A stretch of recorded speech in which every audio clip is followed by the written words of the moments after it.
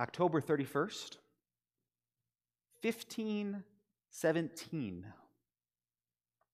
A young monk and academic nails his 95 Theses, or Disputation on the Power and Efficacy of Indulgences, which is a little more clumsy, and you can see why we tend to go with 95 Theses. But a young monk nails them, whatever we call them, to the door of the Wittenberg Castle Church in Wittenberg, Germany. It wasn't an uncommon practice. It wasn't intended as a protest or rebellion. It was simply an invitation to fellow theologians to debate Martin Luther's ideas. The well-intentioned, though he would later prove quite rebellious, monk only aspired to a faithful interpretation of Scripture and church practices consistent with that interpretation. He couldn't have foreseen the effects as his post went viral, ultimately leading to the fracturing of the Western Church in what we now know as the Protestant Reformation. The young monk, the viral poster, Martin Luther, is the namesake of the Lutheran Church. As we celebrate Reformation Sunday today, we read from Paul's letter to the Romans, "For no human being will be justified in God's sight by deeds prescribed by the law, since all have sinned and fall short of the glory of God. They are now justified by His grace as a gift, effective through faith." In the 16th century, this and similar texts inspired Martin Luther and the Reformers to proclaim we are saved by grace through faith and not by works, and to reject practices like the selling of indulgences that promised salvation as a result of faithful actions. While Jesus interpreting the law in Matthew's gospel and Paul writing to the churches in Rome were primarily referencing the Jewish law as found in the Hebrew Scriptures, 1,500 years later, the Reformers were working with a broader understanding of the law. This included the laws prescribed by the Roman Catholic Church, but more broadly, law can be understood as anything that says you must or you should do this. While Jewish dietary laws and papal indulgences may seem distant, law is all around us. Speed limit, 30 miles per hour, law. You must wear a mask in this store, law. Vote for, law. Donate to, law. Love your neighbor, law. Do this. Don't do that. Law is proclaimed from preachers, governments, political campaigns, and advertisements every time we're told, you need this. God's law declares what is holy and profane, what is right and wrong to God. Contrary to popular perception, Jesus, Paul, and Luther all taught that God's law was fundamentally good. Which is not to say all laws are good or God's law cannot be abused. But Luther and the Reformers insisted that it was good. But, like Paul, they insisted that the works of the law did not save us. Rather, we are justified by grace as a gift.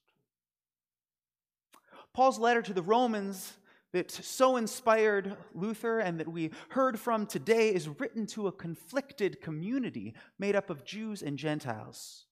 They all believe in Jesus, but they have radically different views on what they should or must do to live out their faith. Law. So we can imagine Jewish Christians pointing to Moses and Gentile Christians referencing Plato, shouting about Roman culture and Jewish rituals. You must do this. We have to do that. Quiet. Paul interjects. You're both wrong. Look at yourselves. For Martin Luther, the law functioned in two good and important ways. First, the law functioned as a mirror. Just look at yourselves. Does this look like loving your neighbor as yourself? The law reveals our sinfulness. You're both wrong. We're all wrong. For all have sinned and fall short of the glory of God, Paul writes. And here we come to a crossroads.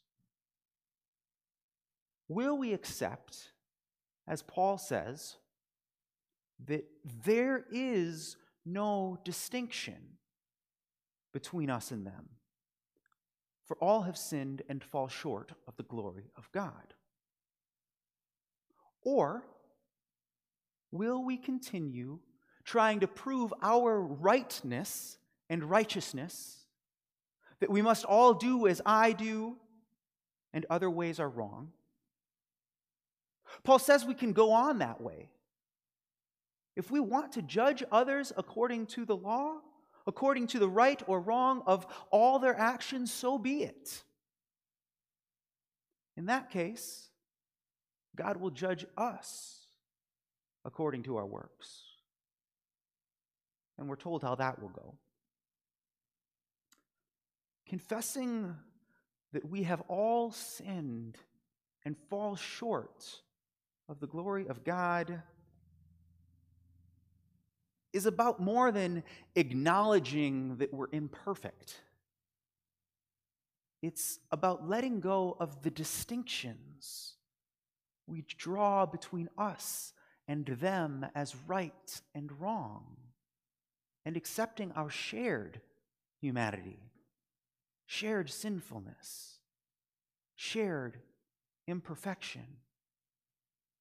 Christ frees us from having to be right and condemning our neighbor as wrong.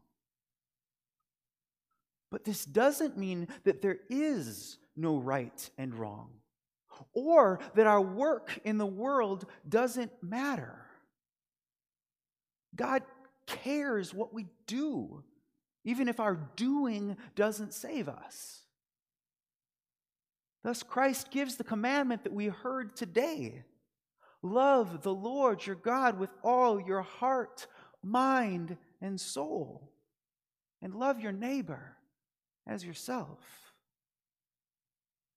In these commandments, Jesus gives us his key to biblical interpretation. Love. Love is the summary of the commandments and Jesus' key for interpreting the law. But also, our guide for interpreting God's law in the ethical decisions that we have to make today. All the law and prophets hang on these two love commands. Love God, love neighbor. And so I like to say, if you're going to get it wrong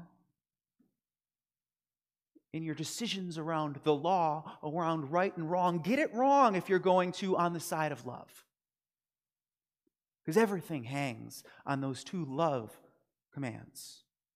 Whether we are interpreting the biblical laws as they might be applied today, or the teachings of contemporary preachers and politicians, this is the question to guide us as Christians. Is this loving of God and my neighbor? The question, the guiding question for the whole of the Christian's life. Whether we are worshiping or working or voting Is this loving? And if the answer is yes, then we can be confident that we are acting in accordance with God's will. If the answer is no, if we're acting out of selfishness or greed or anger or fear, we may be going against God's law. It sounds so simple. And I suppose it is simple in theory. However, we know it is incredibly difficult in application and practice. Is it always clear what the loving thing to do is? What do we even mean when we say loving? Perhaps in giving these commands, Jesus even acknowledges the difficulty.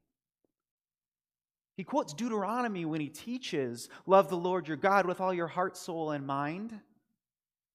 But interestingly, he adds the mind piece. That's not in Deuteronomy. So perhaps love is something that we really need to think about if we're going to get it right. Certainly the as yourself addition to love your neighbor invites further reflection. As yourself invites us, or I suppose commands us, into our neighbor's shoes to respond to their needs rather than simply act out our own moral code or convenience. The command is to love not as we want to love, but as they need to be loved. It requires listening and openness as we learn about our neighbors, grow in understanding of them, and imagine a new, more loving relationship with them. Love is hard. Love is messy business. Sometimes it's not nice. Sometimes it's uncomfortable. Sometimes it's sacrifice. Sometimes it's compromise. Christ is God's great compromise. Love the Lord your God. Love your neighbor as yourself. As simple and complicated as they are, this is God's law. Hold up a mirror and take a good look. We all fall short of the glory of God. Martin Luther loved to play with the your and love the Lord your God. God was your God first. Before God gave his command, God had already chosen Israel and brought them out of Egypt. Before God commands us, God has already chosen us in baptism. God was your God first. God showed us his love like this. We were still sinners when he died for us. Christ is God's great compromise, humbling himself to the point of death on a cross, though we all fall short of the glory of God. The commandments aren't requirements for belonging to God. We belong to God by grace as a gift. The commandments are directions for loving like God. If you have faith in God, you belong to God. If you belong to God, you will love like Christ. That's the Reformation formula. It includes works as a response to God, as opposed to something that earns our relationship with God. We belong to God not because of our works, but because we belong to God, we will do the works God commands. Love the Lord your God with all your heart, soul, and mind. And the second is like it. Love your neighbor as yourself. Amen.